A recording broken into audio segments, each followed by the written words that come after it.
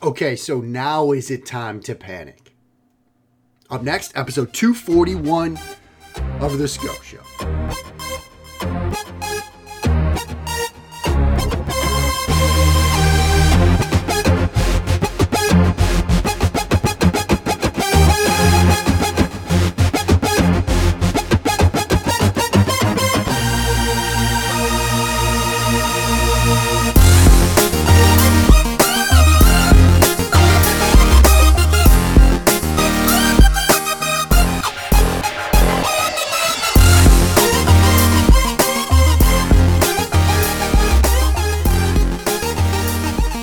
Well, hello again, friends, and welcome on into episode 241 of The Sco Show, proudly a part of the Pat's Pulpit Podcast Network and brought to you by the great folks at SB Nation. My name is Mark Schofield, back in the big chair for today, Thursday, August 25th. We are back from a week down in Hilton Head, not without incident, which I'll talk about briefly here in a moment.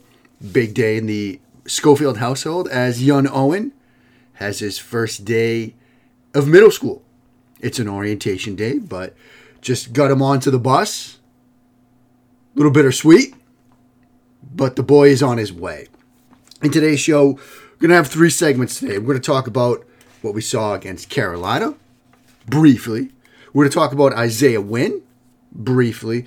And then we're going to talk sort of big picture as the Patriots wind down joint practices with the Las Vegas Raiders and dive into their final preseason game this weekend. But before we do any of that, usual cavalcade of reminders. Follow along with the hijinks on the Bird app at Mark Schofield. Check out the work at all the places you know by now. USA Today's Touchdown Wire, Big Blue View, where I write about the New York Giants. Blogging the Boys, where I podcast about the Dallas Cowboys with the one and only Connor Livesley. Connor, by the way, said a couple of days ago that Tyron Smith doesn't look too good and woke up this morning to news that Tyron Smith is sidelined indefinitely with a hamstring injury. So that's not good. Of course, Bleeding Green Radio, QB Factory Reboot with the incredible Ray Shell Prevett. So check those out as well. And you can find all of this, of course, at Mark Schofield on the Bird app. Briefly, Hilton Head, lovely, great time, was absolutely fantastic. Went on this vacation with another family. It was a great time. Got stung by a jellyfish, no big deal. A little itchy now, but the rumors, the urban myths and legends about urination on a jellyfish, that's not the route. Right when I got stung, an old-timer was right next to me. He's like, rub some wet sand on it, you'll be fine. And he was right. 10 minutes later, it was like nothing happened. It's just itchy now, which is a little weird. Also weird. The state of the New England Patriots offense. And I had the privilege and the luxury of sitting down with Ollie Connolly, who covers the NFL so well, the Read Optional podcast, the media empire that he's building. We sat down for about an hour plus on Wednesday and worked through a ton of stuff with the Patriots offense. But our last night in Hilton Head, we were out at a restaurant called Fish, and they had the Patriots-Panthers game on the screen. And so in between bites of my last dinner in town, I'm checking out the game, and I'm not too excited about what I'm seeing. And then that continued, obviously, get back to the place we were staying and watch a little bit more. And, then I got a chance over the past couple of days to sort of study it and break it down. As I told Ollie many times during the show we did together this week, you don't get the warm and fuzzies. Still not getting the warm and fuzzies. And it's getting late. It's getting late now. Because if you remember a couple weeks ago when I cautioned, there's no need to panic. We can see how things progress. Talk to me late August. As Dante Scarnecchia said when he sat down with Karen Gergen at the Boston Herald, let's get through some joint practices and see what it looks like. It's not like it's going well. And if you look at that Carolina game, a lot of the problems seem to stem and start up front, but it's not solely an offensive line issue. There's a couple of plays you can walk through. The 3rd and 4 sack on their opening drive. It's a pretty basic route concept. 11 personnel, 3-by-1 formation with the Y ISO, tight end Jonnu Smith backside. You're running stick front side with the 2 stick routes and the go route along the boundary from Devontae Parker. and you're running a backside Y ISO vertical from Jonnu Smith. They show you a mug look up front. They just bring 4. They use the rain blitz with both linebackers in the A gaps. David Andrews, the center. He opens to the left as they kind of slide this to the left because they've got 2 guys outside the left tackle. Understandably so. The guy that in the A gap that Andrews opens to, he pops out. They rush 4. The guy on Andrews' right shoulder that's now going to be taken by the right guard, Ferentz gets steamrolled. And there's no opportunity to take advantage of this coverage. Because as they pop out into cover 2, they're showing you a cover 1 look with pressure pre-snap. They bump out into cover 2. You've got both hole shots are there. Now, the one from Parker, it's a little bit tougher because the safety does a better job at squeezing that. But backside, Jonnu Smith's wide open. Mac doesn't have a prayer. He's got guys in his lap before he finishes the drop and he gets sacked. Ideal world, he has time to get to that backside vertical route from Jonnu Smith, but he doesn't have the time to do it. It's not an ideal world. And playing quarterback in the NFL rarely is. Heck, playing quarterback in Division III football rarely was an ideal world, especially for somebody of my skill set. Fast forward a little bit. 1st and 10, 24 seconds left in the first quarter. They dial up a little burner concept. Where it looks like post over, but really, instead, Tyquan Thornton, who's now hurt, of course, fantastic, doesn't run a post route. He runs a corner. Aguilar runs the over route, coming from the other side of the field, under center, play action. Tyquan Thornton's open. He's open potentially for 6. This could be a huge play. Jones comes out of the fake, hits his final step, and has to move. Has to get off the spot, can't step and throw. The main reason is you've asked your tight end, reserve tight end, to stay in and block that backside defensive end, and he gets beat.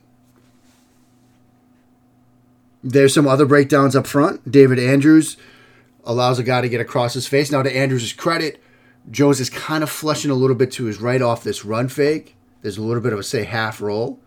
Andrews kind of forces him to go around, but the guy, the nose tackle, still is able to close the gap on Jones after he has to climb because of the backside edge pressure. And it's another missed opportunity. And then when he had time, it wasn't like things were clicking. 3rd and 7 of the 6:35 mark of the first quarter. Sort of a levels type concept. You've got Jonnu Smith on a dig. You got Aguilar in an in-cut out of a 3x1. There in the trips, the middle receiver. Jacoby Myers runs a little pivot route. No separation. Nobody has a step. Jones has time, but there's nowhere to go with the ball. He checks it down to Ramondre Stevenson, who I think he's thinking it's going to somebody deeper, doesn't get his hands up, and it falls incomplete. It's messy right now. It's not pretty. Now, there were some nice spots. The shot play to Aguilar that was part of a touchdown drive. 4 verticals out of 3x1. Nice throw. You like that. When Hoyer came in, you saw, some Hoss, some dig, some stuff that worked. Now you're working against more 2 and 3 type players on the defensive side of the ball. It's not clicking. As we'll talk about in the third section of the show, it's not like it's gotten better this week against the Raiders. There have been moments, but it hasn't been all sunshine and puppies. As I said with Ollie, as I said when I was on, guys, the Rock Pile Report, the Bills podcast on Wednesday night, it's getting late early now. We are now in late August. Decisions are going to be made. And forget all the palace intrigue about who's calling plays and whatnot. Is this offense going to be ready? Because again, Look around the AFC. Look at how you start your season. You don't have time to have an extended preseason during the month of September. You get the Dolphins up front, and that could be a very difficult game, although, they're dealing with a little bit of a stomach bug today as we record this, and so there is that. Then you get the Steelers. But then you get Baltimore and Green Bay. Like, those are 3 very difficult games, and it's not like the Steelers on the road is going to be a friendly environment. Those are 4 tough games. It's getting late early. Kids are now back to school in some places, and the fans aren't easy. So it's an unsettling time. And up next, we're going to talk about Isaiah Wynn, because now we're hearing that he might be on the block. And with the Tyron Smith injury, maybe he's even more on the block than we thought. That's ahead here in episode 241 of The SCO Show. Mark Schofield back with you now on episode 241 of The SCO Show, and it's time to talk a little Isaiah Wynn. Why? Well, as I'm sure you've all read, there are reports that have surfaced in recent days that the Patriots are perhaps actively looking for a trade partner for the Patriots offensive tackle. Wynn is, after all, in the final year of his rookie contract. The team had decided to pick up the 5th-year option last spring. As a result, Wynn's on the books, fully guaranteed $10.4 million, 5th highest such number on the roster. This is taken from an article of Pat's Pulpit by our buddy Bernd. And when you look at external factors, there might be reasons to move him. After all, this is a business side of the sport that we have seen the Patriots employ in the past, right? When you have a player near the end of his deal in his final year and facing a payday, there are situations where the team decides, look, we're going to move on rather than pay that contract. And it's worked out at times for the New England Patriots. At times it hasn't. But I would, at the outset, make the case that with some of the struggles we have seen from this offense in practices and joint practices and preseason games up front, both running the ball and in protecting the quarterback, moving on from Isaiah Wynn at this point in time does not seem wise. And let me give this a little bit of context here. Working on a project, non-media side, over the summer. And spent a lot of time studying a bunch of different players, including Isaiah Wynn. And I literally just got done this week with a big report on Isaiah Wynn.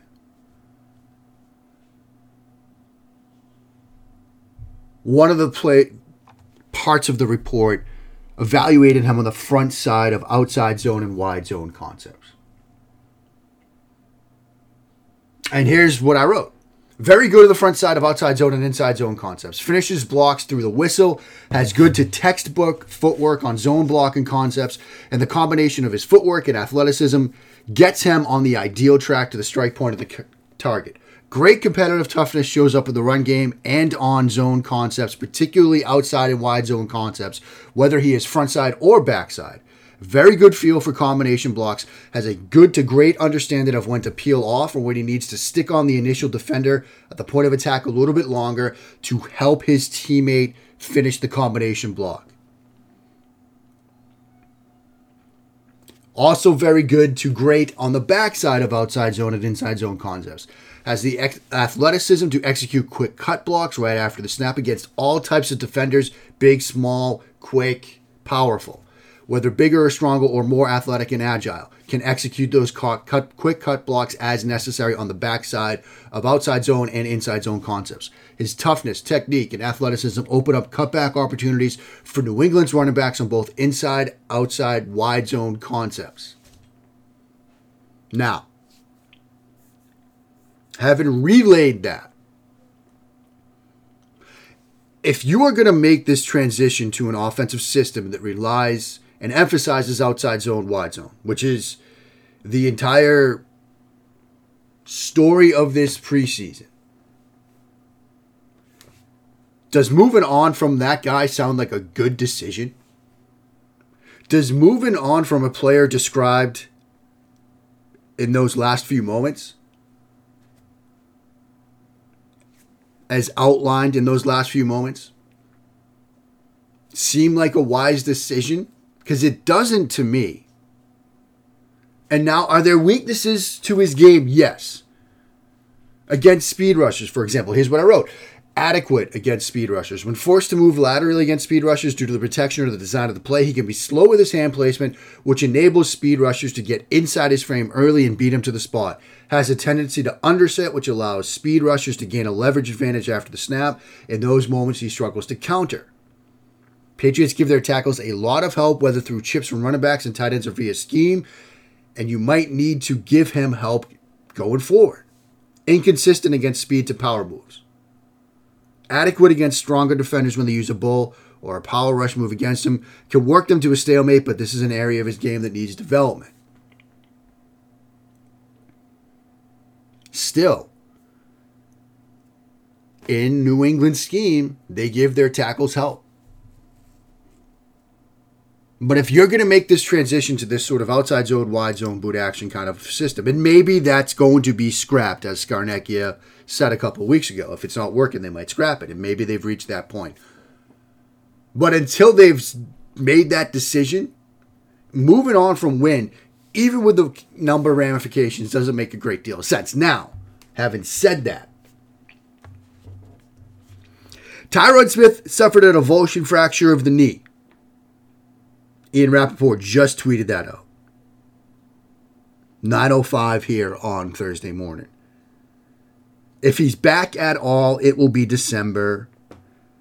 The avulsion fracture means the hamstring tendon that sits at the back of the knee gets pulled off the bone and it needs to be surgically repaired.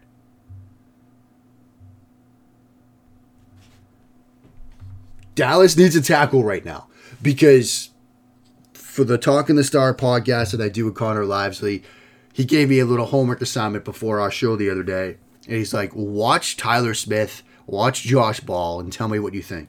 Josh Ball is getting the opportunity to perhaps win the right tackle spot, or at this point might have to play left tackle. It's not great. Now, what would you take from the Dallas Cowboys for Isaiah Wynn? I don't know. Because your first inclination might be might want receiver help. And, oh, by the way, they traded perhaps one of their better receivers, if not their best route runner at least, to the Cleveland Browns. Would you look at the defensive side of the ball? They have a number of corners. But, I mean, what would Dallas be willing to give up? I mean, Dallas might be a convenient landing spot. And if you get an offer you can't refuse, I guess you do it. If they offer you Micah Parsons, for example, yeah, sure, we'll do that. But I don't think they're going to offer Micah Parsons. And so, unless you get that kind of Godfather type offer, hat tip Mike Debate, I don't think you move on from Isaiah Wynn. He fits what you're trying to build, at least from where I sit. Now, I'm not the world's foremost offensive line expert. I freely admit that. But from studying Wynn this summer, it doesn't seem smart to me. But as I've said many times before, I'm just a guy in front of a microphone, drinking his strawberry C4, and trying to get along with his day. Up next, kind of wind things down here with a look at how joint practices are going. A couple thoughts on that. All ahead, here in episode 241 of The SCO Show. Mark Schofield here with you in episode 241 of The SCO Show. I'm going to wind this one down with a kind of summation of the joint practices with the Raiders. According to reports from the Patriots beat writers on the ground out west, it's not great. Now, thankfully, we're doing this show on Thursday. I had initially planned to do this for Wednesday, so we would just have the Tuesday show. But I thought, you know what, I'll give it a little bit of time. So we have both Tuesday and Wednesday practices to sort of recap here, which is good. Because here's how Andrew Callahan from the Boston Herald, our good buddy Andrew, described Tuesday's practices. The most troublesome offensive practice of the summer. At one point, Mac Jones, 7 of 17, had a 2-minute drill, ended in an interception. In one 11-on-11 period, here's what they did. Run and play, get stuffed. 15-yard touchdown to Devontae Parker. Incompletion to Damian Harris. Pass breakup on a throw intended for Nelson Aguilar. Run play gets stuffed. Incompletion to Kendrick Bourne, a pass that gets dropped. And as Andrew noted, the Patriots offense had one positive run in 5 handoffs at that point. Now, the Tuesday practice actually finished well for the offense. Mac finished 5 of 6 in the final setting with a sack and a touchdown to Kendrick Bourne, but it was 13 of 25 overall in team drills on Tuesday. Now, things sort of improved in Wednesday's practices. As many of the beat writers noted, it was perhaps a bounce back by the team. He opened practice going 4 of 6 in a 7-on-7 red zone period. Incompletion to Aguilar. A completion to Damian Harris. Completion to Nelson Aguilar. Shallow crosser to Bourne. Incompletion to Jakobi Meyers. And a completion in the left flat to Ty Montgomery. Then in team,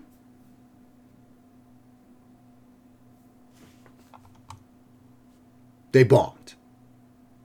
First 11-11 period of Wednesday, Rhamondre Stevenson run. Jakobi Meyers bubble screen, no gain. A sack, bubble screen, a sack.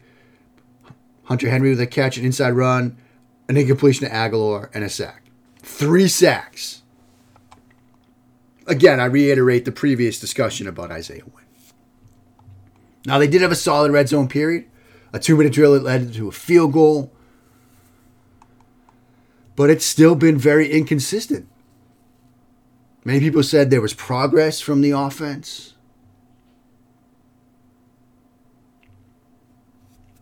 Mac went 20 of 25 in team drills, 6 checkdowns and screens, 4 sacks. He did hit Hunter Henry for a touchdown as time expired in the final drill, which touched off a big celebration, but it's still not great. And as sort of talked about at the outset, it's getting late. Final preseason game. Time's running out to figure this all out. Now, again, you know, as I talked about with Ollie and other places this week, Bill Belichick is still there. You still have Bill Belichick.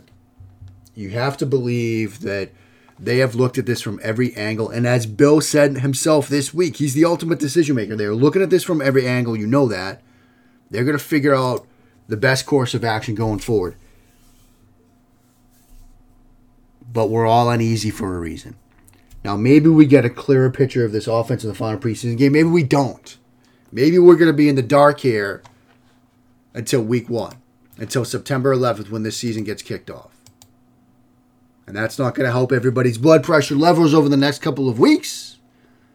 But we'll do our best to figure it out. So, that's it for today. I'll be back next week with a recap of the Raiders game and some final thoughts. Probably bring on a guest to say, hey, is it really time to panic now? Until then, friends, stay safe. Check in on your neighbors. Check in on your loved ones. Wash those hands. And when you do, sin along. Bless those Patriots' reigns down in Foxborough.